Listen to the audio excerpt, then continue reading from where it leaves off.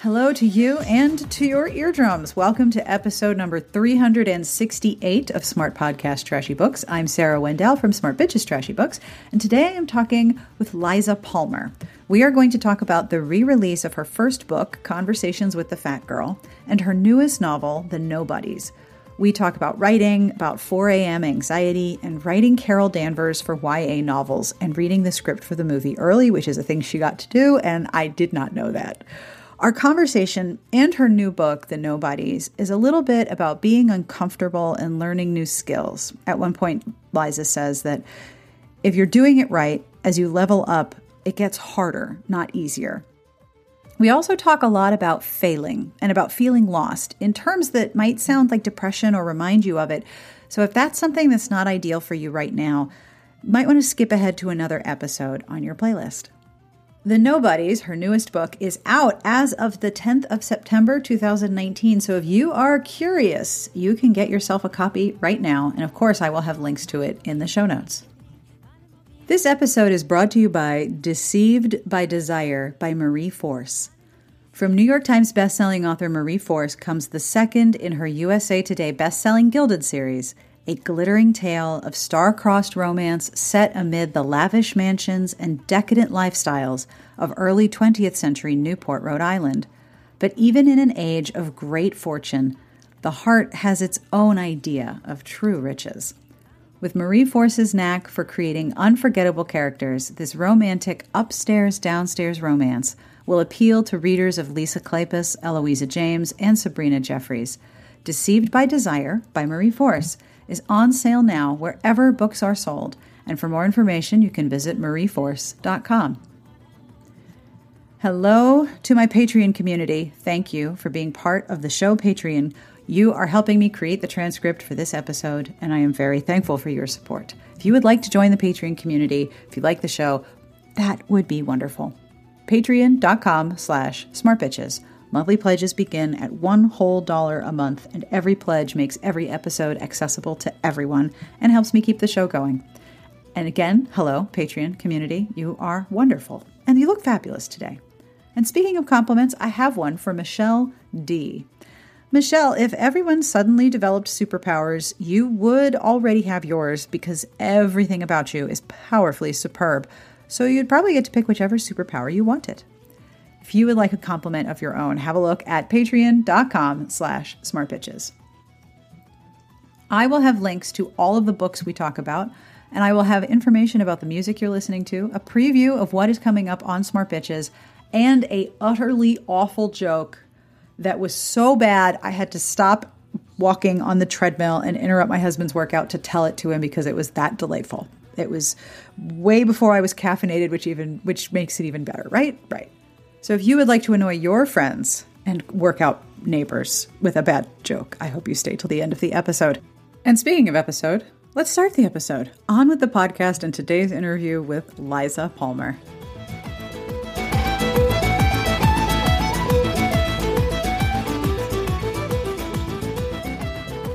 It has been so long since you and I have seen each other, and I think it was the last Surrey International Writers Conference I attended, which was at least 2 years ago. Pretty much the best writing conference I think there is. Yeah. I guess that was about 2017? Lord. 2017, maybe? Yeah. I know. I remember very clearly getting off my flight and I'm in the airport waiting with all these other people, and I see you and I'm like, oh my God, that's Liza Palmer. Oh my God. Okay, keep it cool. My inner 13-year-old was not cool about meeting you, and I barely kept her in check. I was so excited. Of course, I was doing the exact same thing, which was like, play it cool. That and kind of wandering around the Vancouver airport, like, why is this airport the nicest airport I've ever been in? Which I think that was shocking, but the other thing was just keep it cool. And then we had that hour-long drive to the conference where it was like trying to bring out my best witty, just like my A game, because I was like, please don't screw this up with Sarah. Please, God. I remember the two things about the Vancouver airport. One, that it is gorgeous. And two, you get off a flight, you come through international customs, and then you come down this really long escalator next to this gigantic waterfall. And if you have to pee, it is the worst. And it's empty. It's an oddly empty airport. And you have to walk 5 football fields to get anywhere. So passing all of these nice water features where you're just kind of having to pee escalates with every, exactly. Yeah. Yep. Agreed. I miss hanging out with you. I miss Surrey, and I'm really glad we get to do this. Me too. And I'm glad that it's actually focused and orbiting around the Vancouver airport, which is what I think all podcasts should really kind of center on is, the Vancouver airport. Maybe the Vancouver airport has its own podcast and it's just waterfall sounds. TBH would absolutely follow. Right? Yeah.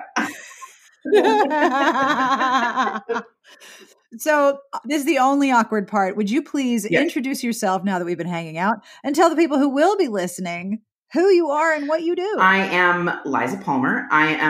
My first book came out in 2005, which is Conversations with a Fat Girl. Since then, I have written, 9 other novels. So it's eight novels, standalones, and then 2 novels for Marvel. I wrote the Captain Marvel YA as well as Destiny Arrives, which is the Infinity Award, as it's known now. Infinity War for both for Marvel, and then 8 novels around women who are trying to figure out who they are and then being that, which is usually my theme. And it's a good thing because it happens in different ways to everybody. Exactly. And I think it's, you can kind of look at the content of, the kind of settings and the different things and think that they're very different. But I do think, we talked about this, I think, a little bit at the conference where it was like, you can kind of, in romance, you can kind of see what a writer's kink is. And I do think you can see, it's like for some, you have all of a sudden there's the same kind of thing repeating. And I think you can see that in anybody's writing, what your thematic kink is, because it kind of repeats. And, if you think about F. Scott Fitzgerald, it's kind of like the outsider looking in, and every single novel kind of is him working that out. Because as much as we hate it, books tend to know what they are about before we do. And they tend to be working on stuff that's deeper than we understand. Yes. And I did an interview with Nalini Singh recently, and she said something in the interview it was incredible. My 13-year-old did not keep herself cool. Yeah. And I've known her for a really long time. Was I cool? Nope, not at all. Nope, not a chance. Nope. But she said something really interesting that has sort of been ping-ponging around in my brain, that every reader reads a different book. So what she thinks she put into a book and what a reader sees in that same book are 2 very different things. Oh, I love that. And it's so true, especially because, like you said, a book knows what it's doing on a level before you as the writer do. It means that everyone's going to see a different representation of figuring out who you are by figuring out who they are in the book. Exactly. Oh, I love that. Of course she said that. Of course it's like nuanced and cool, and that's great. I don't know, dude. Books knowing what they are. Something that Louise said.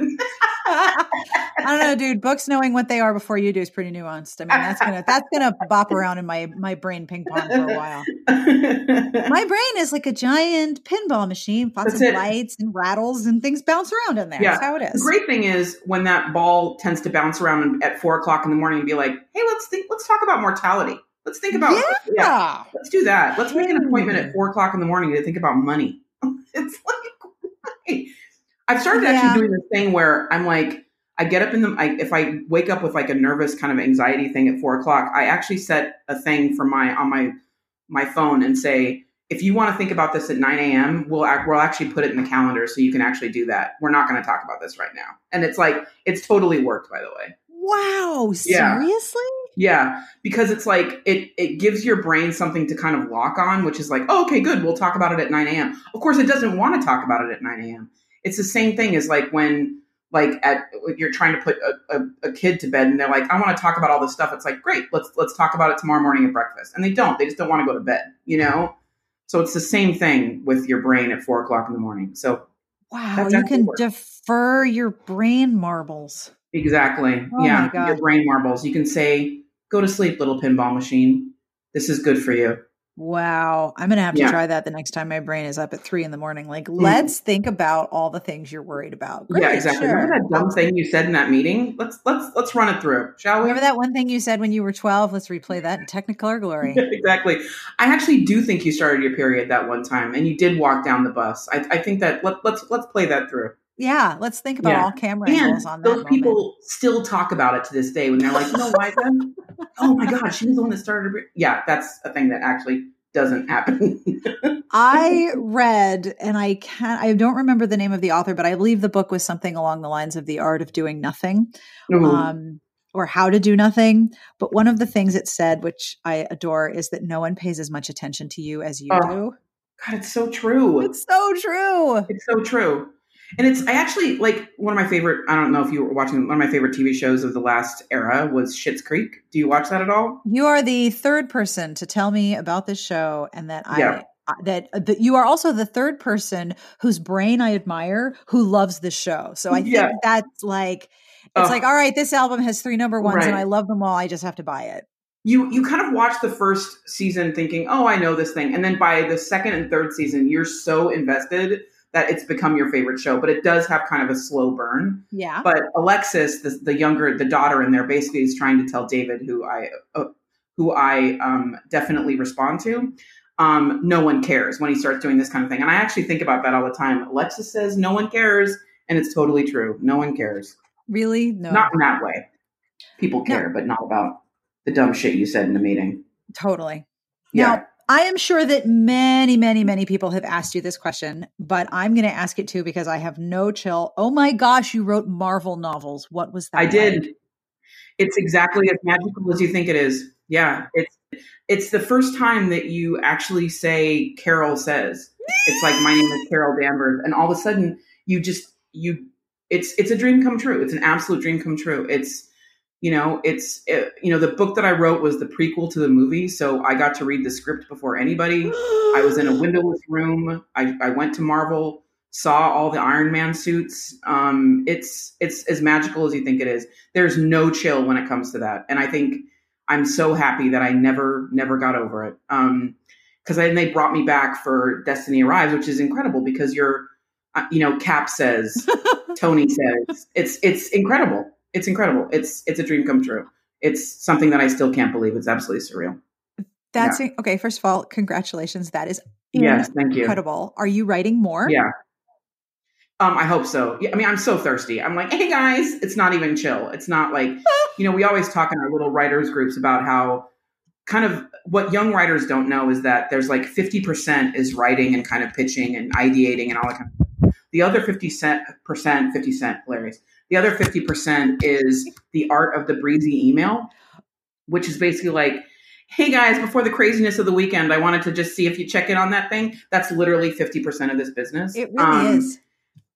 It is. And so with Marvel, there's not even a breezy email. It's like a shrieking owl email, which is like, hey guys, just check in. They're literally the coolest people to work with. They're so lovely. The editors there are incredible. It's a joy to work with them. And I'm anxious to work with them again. So what was your favorite parts of hanging out in Carol Danvers' head? Because it's the same thing where it's like what we talked about. She's just another human being who's trying to do the best she can. Yep. It is your catnip. Yeah, it is. And I think it's like, so, I was able to kind of pitch the whole outline and basically I just needed to talk about a female friendship, which is my favorite thing to talk about. Because it's the focus of the novel is how she meets Maria, who is a key point in the movie and one of my favorite characters as well, which is where Monica Rambeau comes from as well. And she's coming up in the universe as well. But it's that idea of, I love Carol because she's intense, she's fierce, and she is smart. And I like all those things, but also the underbelly to those things is that sometimes you don't let yourself learn, which is the theme of the book, which is like, you need to be bad at stuff. You need to be, try new things where you can be bad at stuff, and you need to let yourself learn. And that was such a cool theme to kind of pull through that novel. And plus it's Carol Danvers. Come on. It's Carol Danvers. I mean, yeah, exactly. Your first book, as you said, Conversations with a Fat Girl, came out 14 years ago. I know. Can you I believe that? know, because I So weird. remember Yeah. it. It was one of the first books that Yeah. was sent to me as a blogger. My site is Oh, about 14 and a half wow. years old. I remember, and I had to look this up. I remember Conversations with the Fat Girl. And I remember that book you wrote where that girl is pulling off her tank top on the cover. I know. And by the way, that was the second cover for that. For Seeing Me Seeing Me Naked. Thank Naked, I you. call it the The yellow yellow one one. with the tank Yeah. top. Yeah. This is Um, my whole brain. the yellow one, because that was the cover they went with that was less risque than the first cover that Barnes and Noble said they wouldn't carry, by the way. Really? So a girl pulling her tank top off was a good, yes. Two little meringues with cherries on it that kind of looked What? like boobs was like hard pass. Yeah, exactly. Yeah. Now, I Yeah. like the cover as a, whoa, Yeah. that's something's happening. But it's so funny to me Yeah. that that is the one that I remember so clearly, and it's 14 years ago. I don't remember what I was wearing Mm-hmm. yesterday. I don't remember what year it is. Do I remember this Right? cover? Absolutely. Exactly. So, Well, they did yeah, their right? job then. They did good. Yeah, I love the color of it. I think it's great. I love a yellow cover. I think that's it's the only one I've ever gotten. And So now Conversations with the Fat Girl is being re-released with a very yes, slick black cover with a cutout like a I know. silhouette. When I you know. learned about the re-release and the new cover, what did you think? It's complicated, right? Because I think it's two things, which is like I'm so overwhelmed because it's the editor at Forever is a fabulous young editor named Lexi Smale, who's just wonderful, and she brought the book back because she was a fan. I don't even want to know how old she was because it's probably very young and very younger than me. But she brought the book back, and so once she became an editor at Forever, she was anxious to kind of bring it back. But that book is incredibly vulnerable for me. It's a book that I wrote, and I think in a fugue state. Debut novels are Yeah. usually like that, right? Where they kind of tap into a more vulnerable version of yourself because you're not a jaded, surly warrior yet, like I am now. But at the time, I was young and gushy and wrote everything that I came in my head. And so Maggie is very vulnerable. Maggie is very exposed and raw for me. And there was a certain aspect of that I kind of liked in my rearview mirror. That I like that I get to, but of course, bringing her back is just so wonderful. And she's one of my favorite. I don't mean to tell the other kids, but she's one of my favorite characters. Of course, she is. Well, And it's making me kind of come to terms again with all the wonderful, vulnerable gushiness, goodness of Maggie that I kind of had forgotten. I had gotten jaded. I had gotten hardened. And she just doesn't let you do that. she is all in her feels. She is. And it's wonderful, but it does make you uncomfortable as you grow up a bit. I don't know. I think I had lost touch with that, of course. And she's just wonderful. So I'm happy to have her back. It's making me embrace that side of myself again, which is long overdue. And it's your first book, which you probably wrote It is. thinking no one was ever going to see this. 100%. 100%. It's the book that I wrote, it's this I never went to college. I barely graduated high school. I worked at In-N-Out Burger instead and was like, this is a great path. And it is actually working at In-N-Out's a great job. Just enough. They've got great benefits, family owned. But not quite the path to literary fame. So when I went back to Vroman's Bookstores, which is a fantastic independent bookstore in Pasadena, they were having these little kind of weekend workshops. And I was like, oh, I actually want to be a writer. And I put this away for a long time because it's such a dream that nobody thinks is going to happen. And that summer I wrote Conversations, the summer of 2003. And it was awful, 900 pages of just absolute terribleness. And then, but I got it down to 500 pages, which should tell you something about how awful it was. That 400 pages was painless to edit, by the way. Ouch. Yeah. And then it was sold by December 22nd that year. Wow. Still surreal, quite frankly. I mean, it never really gets real. How do you think, in addition to giving you the vantage point from which to re-access a more vulnerable and emotionally vivid part of yourself, how do you Right. think your writing and your perspective on writing has changed since Conversation with the Fat Girl came out? I mean, Well, it's so interesting. would you be able to go back and say to yourself then, listen, you're going to write Carol? Oh God. It wouldn't even, what's so interesting is this kind of dovetails into what the Nobodies is about, because I think Which is my next question. Thank you. They're connected. So Conversations was written in this kind of vulnerable fugue state. And then back in 03, 04, and then it came out in 05. By the way, that should tell you what a mess it was, because it did go through 8 rounds of edits. Wow. Because once again, I never went to college.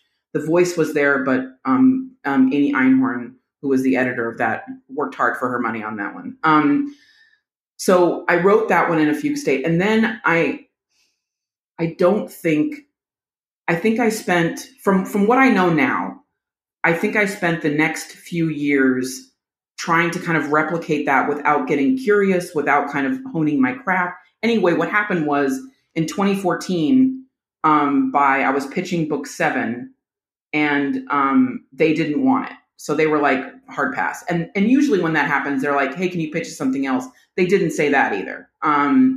So what I had to realize, and then that's when I got the day job at BuzzFeed.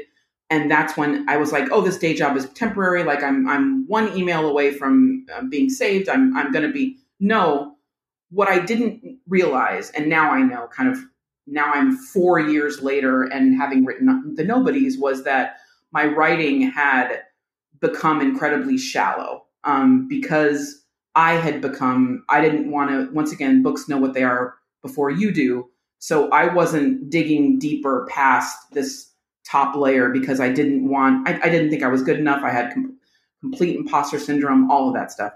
So The Nobodies is about failure, is about a failed writer having to go back to work at a tech company. Sound familiar? It was a year into BuzzFeed, and I was like, I pitched a book. So F Word was the book that got me back into, F Word is the sequel to Conversations. It was wonderful to kind of go back into that world again. And I think that started the little embers burning of, once again, dipping back into that world. As we've talked about, kind of dipped me back into the old me of Conversations world. And then I pitched book 8, but The Nobodies in the beginning was about kind of more of a hard-boiled mystery about this journalist in a tech company trying to find out the story and stuff like that. And I pitched that, and they bought it. But then when I got into it, it clearly became about identity and failure and second chances and starting over, being bad at stuff, being literally the oldest employee who works for BuzzFeed in the history of BuzzFeed, which is a very short history. But it's all of that stuff. And so I think the way that I've changed as a writer is that I failed. Like, I didn't change as a writer.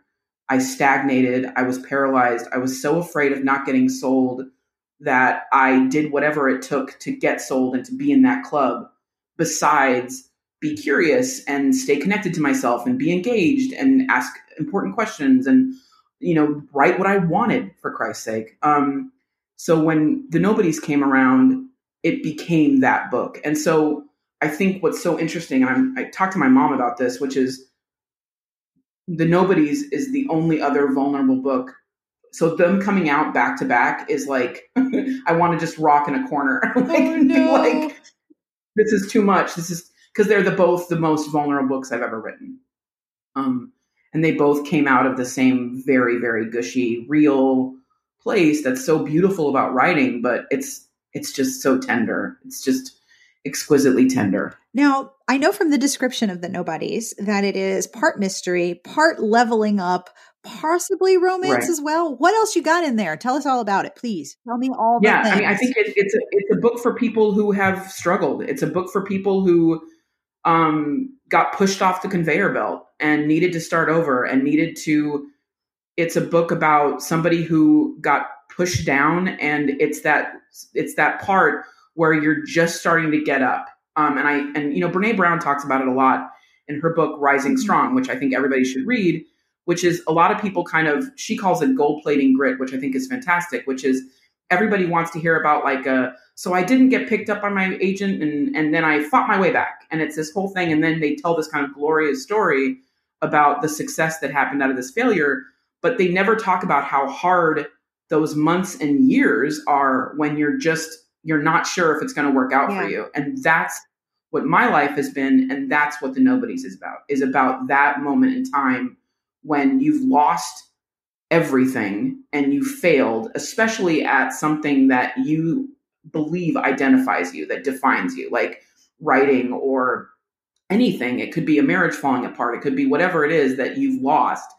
And you're not only trying to you have this level of homesickness about you where you're trying to find a version of yourself that unfortunately doesn't exist anymore and that you need to kind of forge a new version of yourself. And I think so because I completely defibrillated my life and now I work at BuzzFeed, my writing is sharper, deeper, more confident. It's vital. It's back to life again. And it's all because I literally was defibrillated by failure and had to kind of do something new. And I was around all new people. I've been bad at stuff for a very long time, but that's made me curious and sharper. It's so screwed up, but failure is literally the best thing that's ever happened to me. When you started writing The Nobodies, was this another book that you sort of started for yourself? No, this was a book that I was like, oh, good. Finally, something can come out of this failure. I'll set a book there and talk about tech and be all edgy. And then it was like the book, once again, knew what it was about before I did. And it was like, oh, no, honey, we're digging. We're going down. We're going to take you to a really, really uncomfortable place. And of course, the book is much better because of it. I think, and this is, writers don't say this. It's the best book I've ever written. And it's because it's the most real. It's the most honest. And that feels the best for me because it's been a long time. And I mean, to be honest, if you're going to tell me that it's the best thing you've ever written, I absolutely believe you. Like, there is no question, because you've always had, right. I mean, even when we were talking about workshops we were giving at Surrey and how we talk about writing, right. I mean, not only do you have an exceptionally low bullshit threshold, but you are also unfailingly honest about your own work. So if you're going to say this is the best thing you've ever written, I 2000% believe you. Right. Of course, that will be the thing that I'm like, I can't believe I said that on that podcast, that it was the best thing ever. 4:00 in the morning, I will then make an appointment with myself to talk about it at 9 a.m. You can call me back and I'll tell you, no, you were totally right. You are be exactly. Your own hype person. Right. But I think it's that thing where I want to inspire people with my story, because I think it's like, you think failure is going to end you, but it doesn't. It really is a phoenix thing. You do rise from the ashes. And I want to let people know, if you are brave enough to really dig deep and to really get real and authentic and tell the story that scares the shit out of you, something great will come of it. And I think that's why I have to talk about this book in that way, because we have to just face stuff. We really do. And be brave. Yeah. And not be ashamed of failing and struggling and needing help. You know, women especially are like, everything's fine, nothing to see here, because we're so worried about taking care of everybody else. But, you know, I think sometimes we need to give that gift to ourselves. And at the same time, we tell ourselves, nobody cares. It doesn't matter. It's also important to tell yourself, yes, but I care about me. And I need help, or I need some assistance looking after myself in this particular arena. I need some assistance. I need some help. Here. We have to care about ourselves while also downgrading the amount we give a shit of what other people think of us. 100%. Which is hard. Not easy. It's so hard. No, it's so hard. And I think I think what really chilled me about this whole thing was that I didn't know. I honestly didn't know how shut down I was. And I don't think we know that. I think you're so shut down that you're just trying to get to the next day, and you're just trying to live your life and do the best you can. And I think that's the piece where I'm like, oh my, how did I not know? Like, and I think that's, you think that there's going to be some moment where you're rending your garments and like staring out into the middle distance at something being like, I'm so lost, but it doesn't look like that.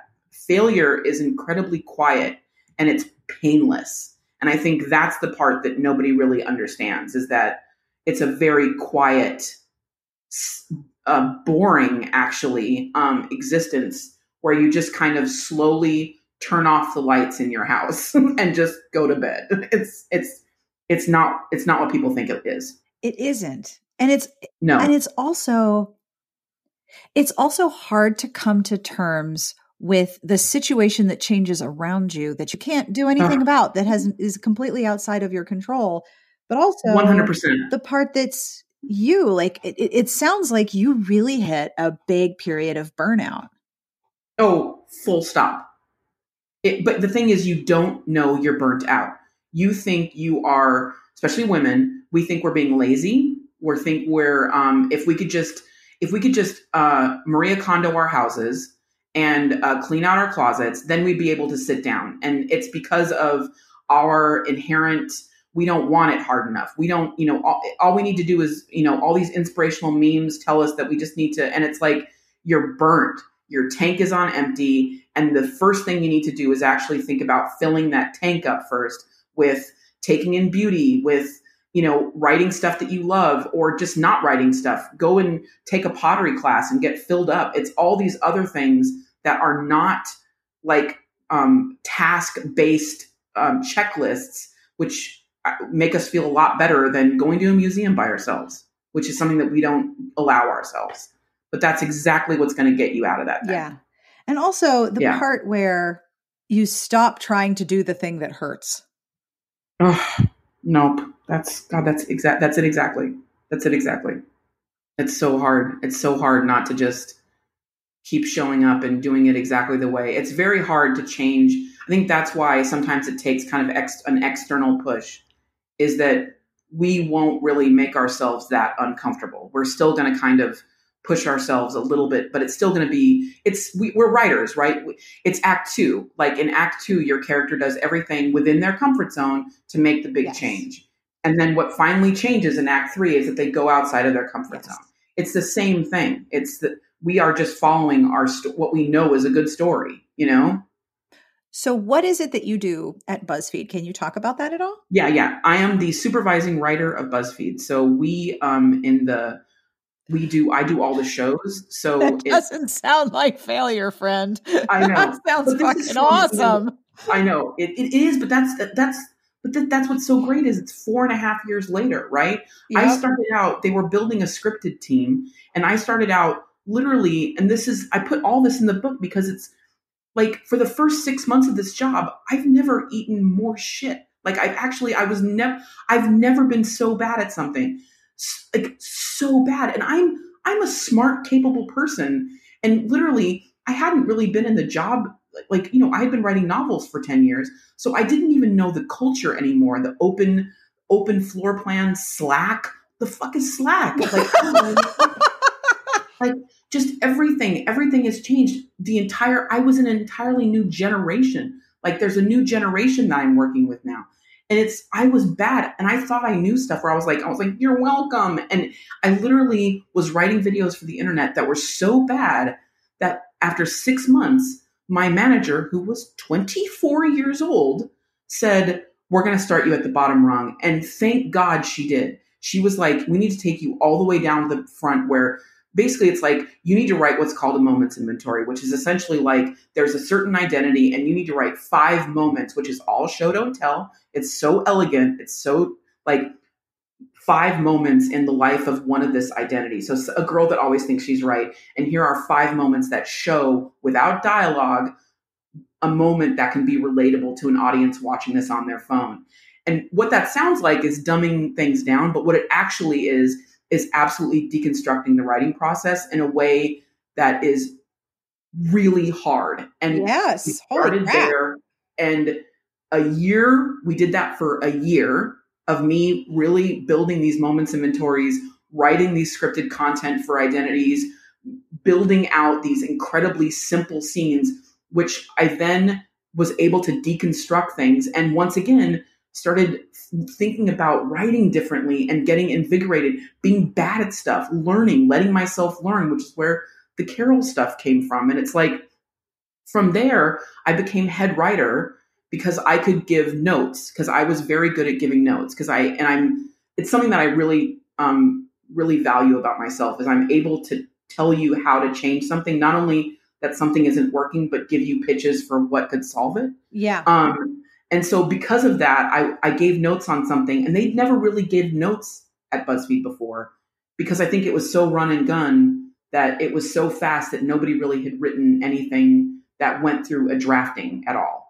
And so I started to rise through the ranks because I was able to do that. And then I was able to run the room. And I think because it was age, it was because of experience. So all of this stuff, but I had to eat shit first before I started thriving, and letting myself learn. And so then I rose up the ranks, and now I work with a team of, there's 7 of us, and they're smart and wonderful and have invigorated my life. Like I feel alive for the first time in a long time. And it sounds like you really like what you do. Oh, I love it. I love it. It's like, I'm part of these shows that, I work a lot with the food people here, and so a lot of shows for Tasty. And it's talking about food in this really cool way. And everybody here is foodies, and it's wonderful. And I work with the team that does like Unsolved and Worth It and all this kind of stuff. And they just absolutely defibrillated me in every way.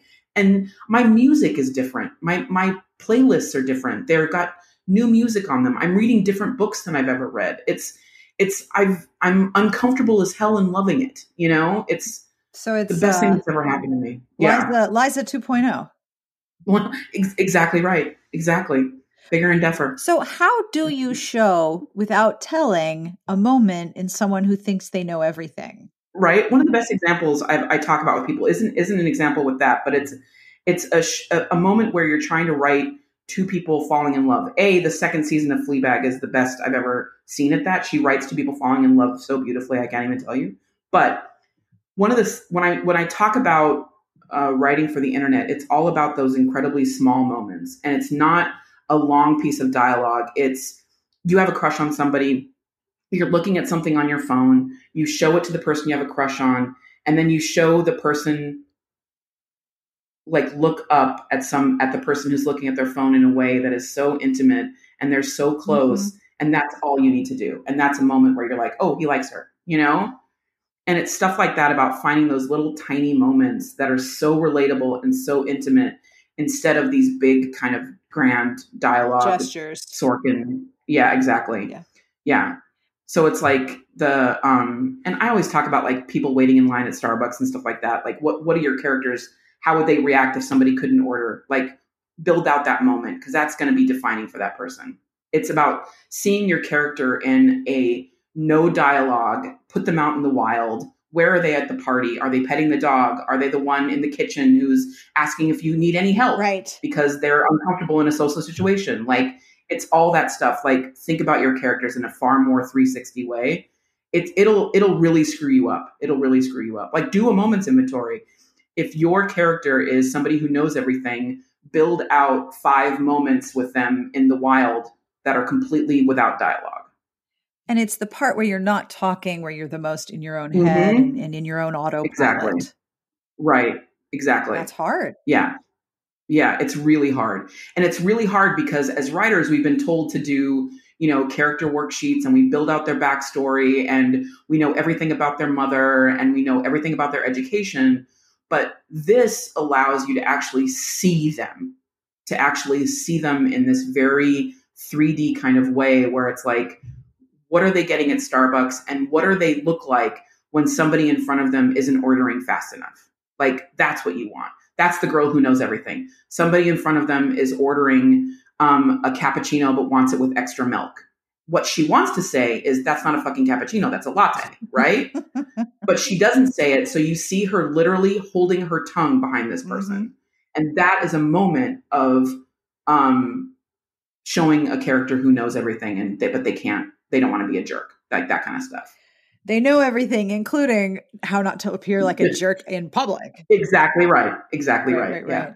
And it's such a great exercise. It's very hard. So now that you've been through this experience of working for BuzzFeed, Yeah. reducing your characters down to the most intimate and specific terms. Mhm. Now you've Yeah. gone back and you've written this whole story about characters that Yeah. have had similar experiences.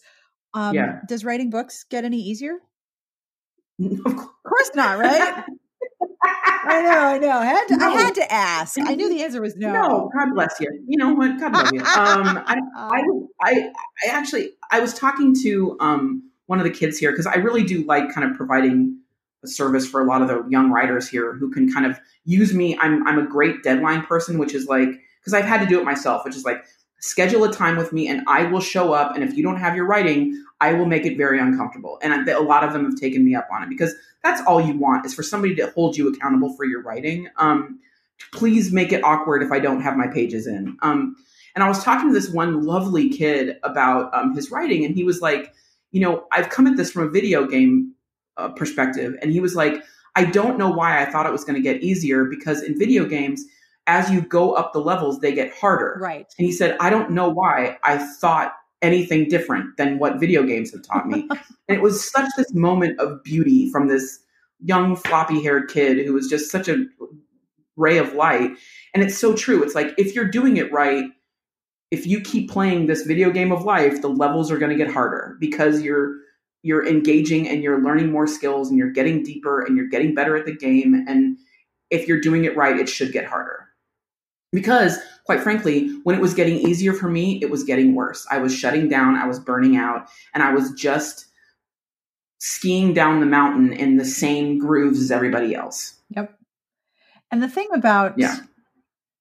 about leveling up, I find, is it's like when my children were very small. Just as I figured out what it is that they need, they turn into a completely different human. Right. I don't remember which baby book it was. My experience with books about parenting is that there's basically one good nugget of wisdom and the rest of it is superfluous. And if you want to go mining, feel free, but you don't have to, because you're going to learn this stuff anyway. Right. But one of them said, every day, new baby. And it's true. Every day my children are different. Every day my daily routine is different.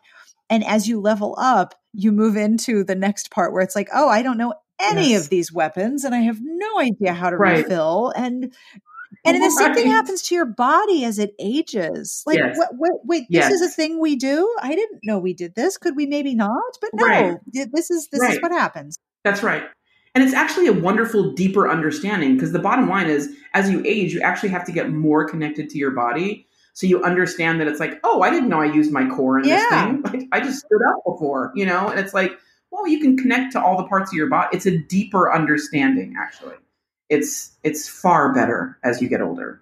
I've also found that, much like giving less of a shit about what people think and caring more about myself, I don't get to take my brain out and put it in some other body that adheres to an external definition of beauty and health. I don't get to do that. So I have to figure out, and forgive me, I have to hack the house I have. What's going to work best for the house that I live in, because I'm not going to get another one.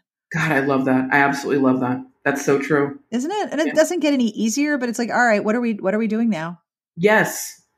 It gets harder because you actually are more engaged and more curious if you're doing it right, because I think I have lived the other way. I was completely checked out. And so I do know that it does get harder, but it actually gets deeper and more real and more authentic and far more honest, which I think as you get older, it's the good stuff. It's why we're here. It's very true. Yeah. Now, I also follow you on Instagram, and you and your mom like to go look at houses. Would you tell me about this? Because it is adorable. And I feel like I kind of know your mom a little bit. Would you say hi to her for me? She doesn't know me. We're total strangers. But I'm kind of curious.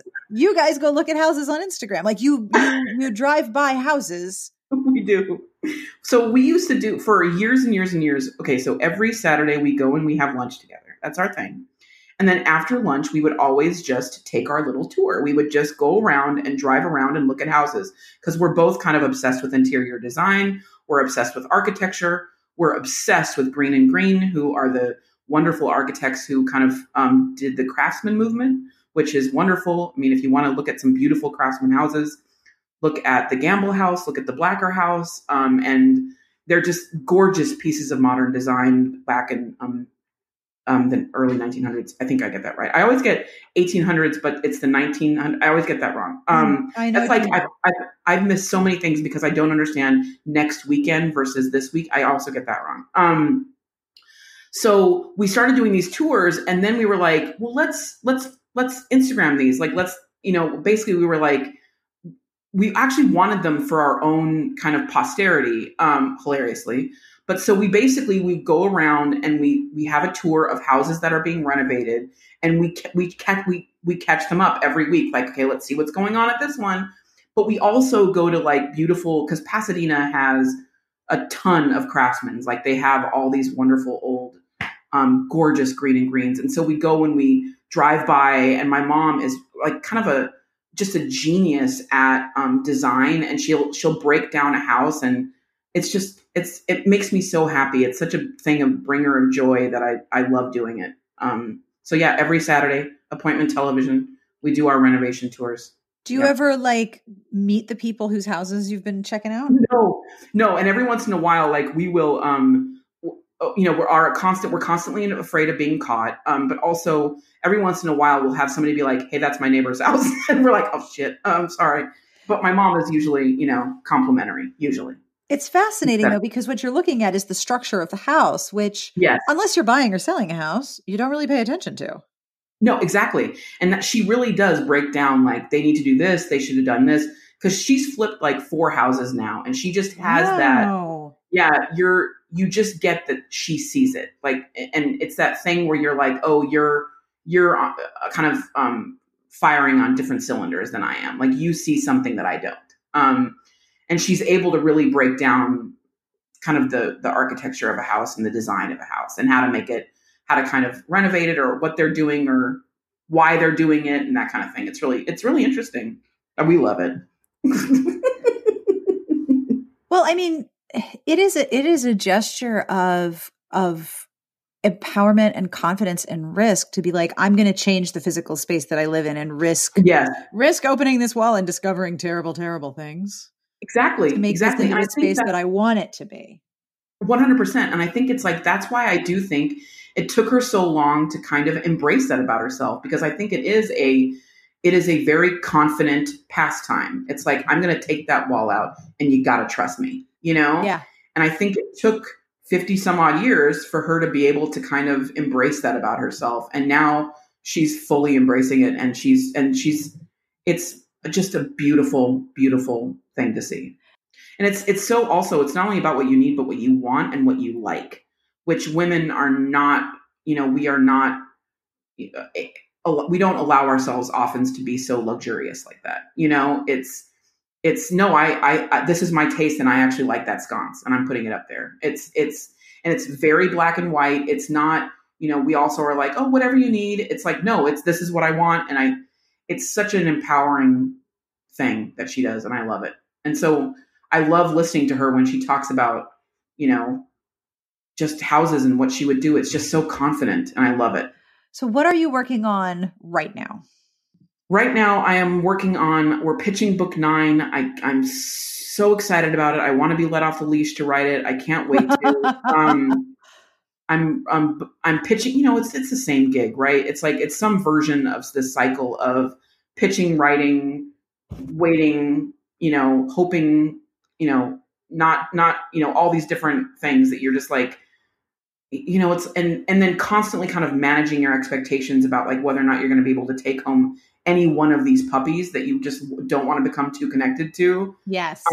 So I have several puppies that I want to take home right now. And so hopefully I'll get the green light on, well, all of them, but timing. Yeah, I can't wait. Oh, fingers crossed. Yeah, agreed. And I always ask this question. What books have you read recently that you would like to tell all the people on the internet about? Well, I think I read widely. I am a huge Alyssa Cole stan. I will read everything she writes. I yelped at her, and I used the word yelp because it was more of a bark, and I'm trying to be kind to myself. She went to Surrey, I believe last year. Yes. And I literally was like, it was not even a human noise that I made when I saw her. So that's going to be waking me up most nights. So anything by Alyssa Cole. I also tore through Rebecca Weatherspoon's Rafe, the Buff Male Nanny, which I think is probably one of the best books of 2018. Mm-hmm. I also I've been really getting into Anthony Bourdain. So I read actually his second book first, Medium Raw, and now I'm reading Kitchen Confidential.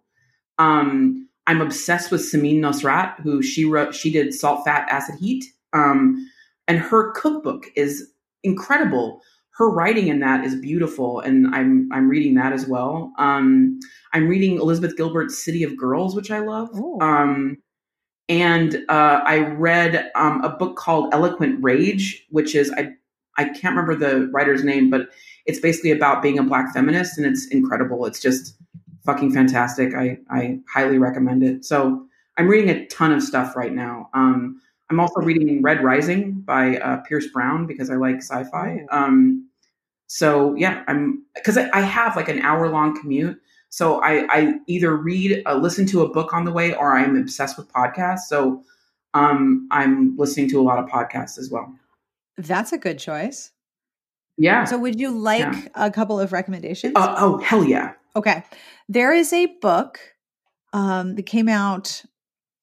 Wow, I have no concept of time. So I should never talk about when a book comes out because I read it. I want to say it came out in March. Yeah. Oh, wow. Good job, brain. Came out in March. It is called Burnout: The Secret to Solving the Stress Cycle by Emily and Amelia Nagoski. Oh shit. I interviewed them for the podcast. I've spoken to Emily Nagoski a bunch of times. She also wrote a book about the female orgasm called Come As You Are. Oh, I'm in. She is a sex educator who used to work at, I believe it was Smith, and now does international work with sex education and women's bodies, basically. Oh my God. Her twin sister, Amelia, is a choral instructor and choral conductor. And so when I did the interview with them, they just talked about recognizing the physical signs of stress and how to. Oh my God. I needed this book years ago. It's incredible. And it came, forgive me, out of the book Come As You Are, because there's a chapter in that book about how physical stress and changes in your body affect your ability to have an orgasm. And so many women came up to Emily and were like, listen, that chapter on stress, can you say more about that? I mean, I really appreciate all the information about my vagina and all that other part. That was great. Arousal non-concordance, what's going on down there. That was helpful. But talk to me about the whole stress thing. What is my body doing with stress? And I'm downloading this book literally right now. I literally have my phone out. I'm downloading it on Audible right now. It'll blow your damn mind.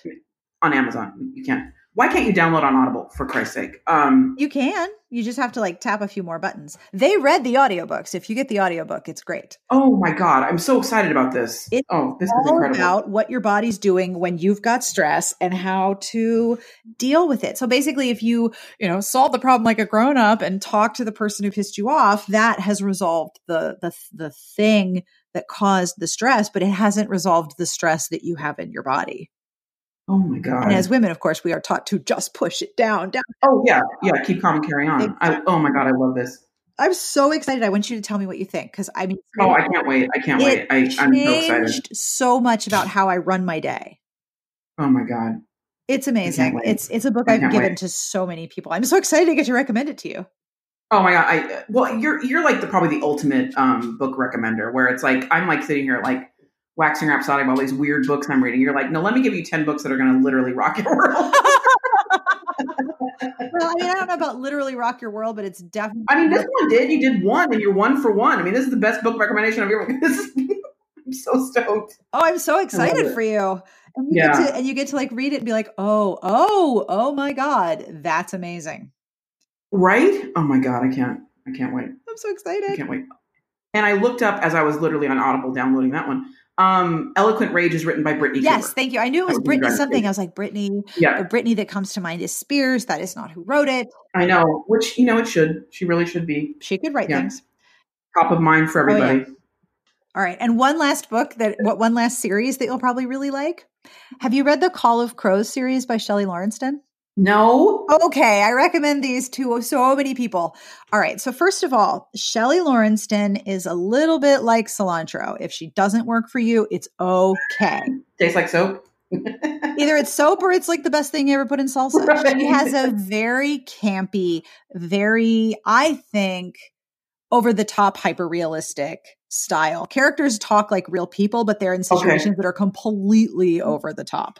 Oh, this is great. So in Call of Crows, which is a 3-book series and begins with the unleashing, it is a retelling of Norse mythology where there are teams of superpowered humans on the earth who are the human earthbound representatives of different Norse gods. And the Norse gods are constantly losing random shit. And they're like, go find my thing. And so Thor's the Thor people who are the giant killers, they will have to go do what Thor says. And there's a group for Odin and there's a group for Tyr, and the crows belong to the goddess Skuld. Skuld was one of the Norns who spun your life into being, but she is also the goddess who collected the people who were the slaves of the ancient Vikings. So the other clans are like really white, like white with 5 syllables. They're Wahita. Right. Like they're like, Magnus and Thorson. Right. They're all like descended from Norwegians and Swedes. Skuld selected her warriors from the slaves. And so they are from everywhere in every different background and every different cultural group. And they are the most hated, but they're also the ones who you don't ever fuck with. Wow. And when you die and become one of Skuld's warriors, you get a chance at a second life. Your first life is over and you can do whatever you want with it. And a lot of the women who come into Skuld's clan are like, wait, what do I do? And they're like, whatever you want. Okay. I don't know what that is. Oh my God. It's there's like massive god warfare between major Norse deities. And then there's like people figuring out, fuck, I have wings and super strength. The fuck do I do with myself right now? It's so fun. And you come out of it thinking, all right, who are my sister crows? Who are the women I depend on without hesitation? Who are the people who will always have my back? I love that. Oh my God. I'm so in. I'm such an expensive person to know. I'm sorry. No, that's exactly, you are absolutely like, this is bad. Like my luggage just got 50 pounds heavher. Sorry. Sorry about that. Because I'm not a Kindle person. I should be. But don't should it yourself. Person. There's no such word as should. It's true. Should is not a great word. I like the feelings of a book. Yeah. Yeah. Should is a word I try not to use, and I'm a lot happier. I love that. I shall adopt that. And that brings us to the end of this episode. I want to thank Liza Palmer for hanging out with me. You can find her on her website, lizapalmer.com, and I will link to her Instagram and her Twitter, both of which are extremely fun. And if you would like to get in touch with me, here is how you do that. You can email me at sbjpodcast@gmail.com, or you can call 1-201-371-3272 and leave me a message. Tell me a bad joke, tell me what you're thinking, ask for recommendations, whatever you want. Just leave us a message or email us because I love to hear from you. Today's episode is brought to you by Deceived by Desire by Marie Force. From New York Times bestselling author Marie Force comes the second in her USA Today bestselling Gilded series, a glittering tale of star-crossed romance set amid the lavish mansions and decadent lifestyles of early 20th century Newport, Rhode Island. But even in an age of great fortune, the heart has its own idea of true riches. With Marie Force's knack for creating unforgettable characters, this romantic upstairs-downstairs romance will appeal to readers of Lisa Kleypas, Eloisa James, and Sabrina Jeffries. Deceived by Desire by Marie Force is on sale wherever books are sold. For more information, visit marieforce.com. Thank you again to our Patreon community for supporting the show and making sure that every episode has a transcript. If If you would like to join the Patreon community, you can do so at patreon.com/smartbitches. And if there are other ways you would like to support the show, I will tell you what they are. But if you listen to podcasts, I bet you know. If you like, subscribe, or leave a review anywhere you listen, like Stitcher or Apple Podcasts, my preferred podcast app, podcatcher app, is Pocket Cast, but I'm on an Android device, so I have a lot of choices. However you listen, rating, liking, subscribing, and leaving a review makes a very large difference as well. So however you support the show, including right now by listening to my voice, thank you for that. The music you're listening to is provided by Sassy Outwater. You can find her on Twitter at Sassy Outwater. This is a band named Sketch, and this is Shed Mouse from their album Shed Life. There's a lot of shed in this album. You can find it on Amazon or on iTunes or wherever you like to buy your funky music. Coming up on Smart Bitches this week, we have the first of our 2 monthly What You Reading posts, plus a new edition of Kick-Ass Women in History and a Romance Wanderlust. We also have reviews. So many awesome reviews, including an A-grade book for one of our reviewers that she just adored. Plus, we have a bunch of new releases and books on sale every day and Help a Bitch Out every Tuesday. I hope that you will come and hang out with us. I will have links to many of the things that we talked about. Well, actually, all of the things that we talked about. I try to write them all down while I edit. And I will have links to all of the books we mentioned because there were many and all of them are really good. But as always, I will end with a terrible joke. Are you ready? This is really bad. I like this one a lot. I like to torture my children with it. All right, serious podcaster voice. How does Spider-Man think of such witty comebacks? How does Spider-Man think of such witty comebacks? Because with great power comes great responsibility. It's so bad. I love it so much. That was posted by Kirk Scheffler, but I'm told that it's been posted before. Either way, I hope that you have great responsibility all this week. We wish you the very best of reading. Thank you so much for listening. We will see you back here next week.